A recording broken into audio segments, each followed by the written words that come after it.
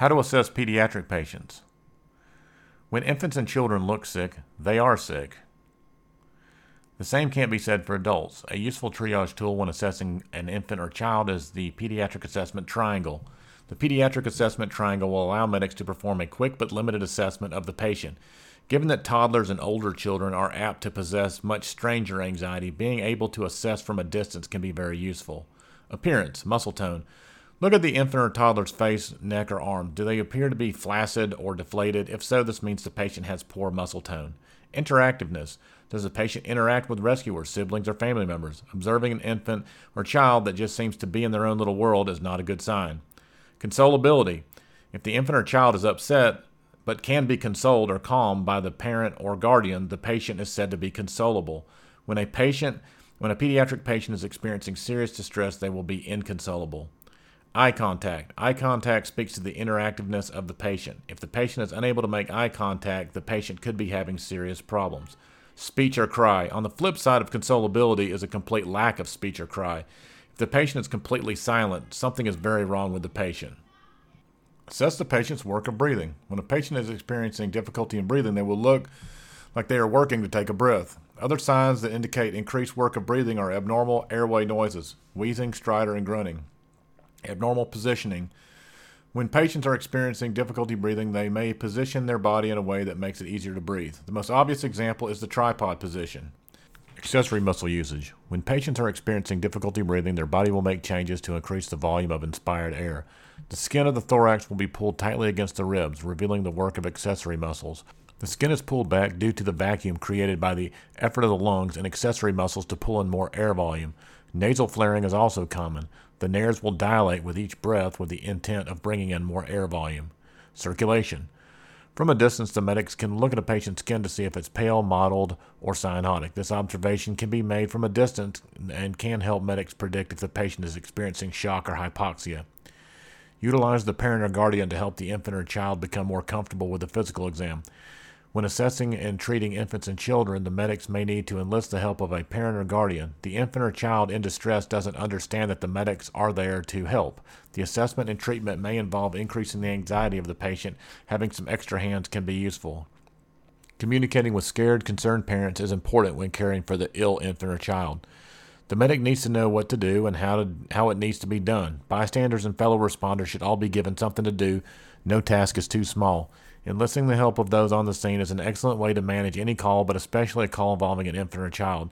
Providing a little direction to family and other responders who arrive on scene is an excellent way to allow them to participate in the outcome of the situation.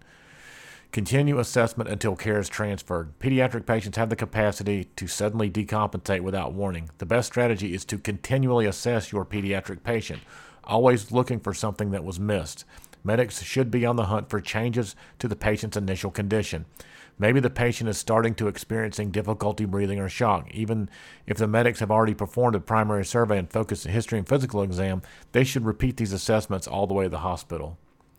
Have reasonable expectations of patients' behavior based on lifespan development. Newborns. They should always be crying and moving their arms and legs. They will go to anyone. Neonates tend to be hungry. Allowing them to be breastfed before transport is the only way to keep them happy. Infants. Infants tend to be fairly agreeable with medical assessment and treatment so long as the mother or guardian is within arm's reach. When the mother or guardian is not around, the infant will probably experience separation anxiety. Toddlers. Toddlers don't like strangers and frequently have poor interactions with medics. This is the patient where being able to perform some type of assessment from across the room would come in handy. Other techniques include the sneak attack. If you have the mother hold the toddler, the medics can perform a fairly adequate assessment from behind the patient's back. Older children. Older children can be reasoned with and can be very helpful patients. However, there's an Achilles heel. They are terrified of permanent disfiguring injuries. Bandaging wounds and worrying about the modesty of an older child goes a long way. Start with trying to treat the older child like an adult. More times than not, they will try to act like an adult. Possibility for regression to an earlier age. Pain and stress affect all people differently. It is not abnormal for a 6-year-old to act like a toddler if he or she is under pain or stress.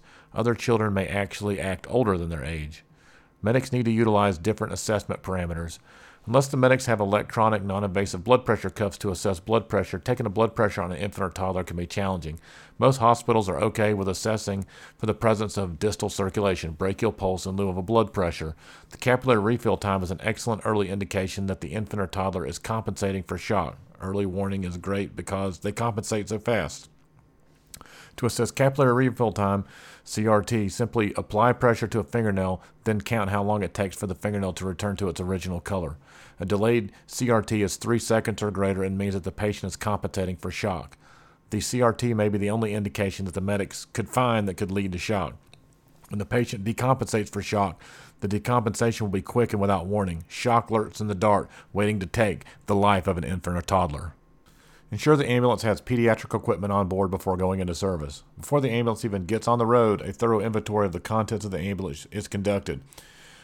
The medic should ensure the ambulance has equipment for infants and toddlers. Having the proper size equipment for pediatric patients of all ages is important if the ambulance crew expects to be able to use it on a call.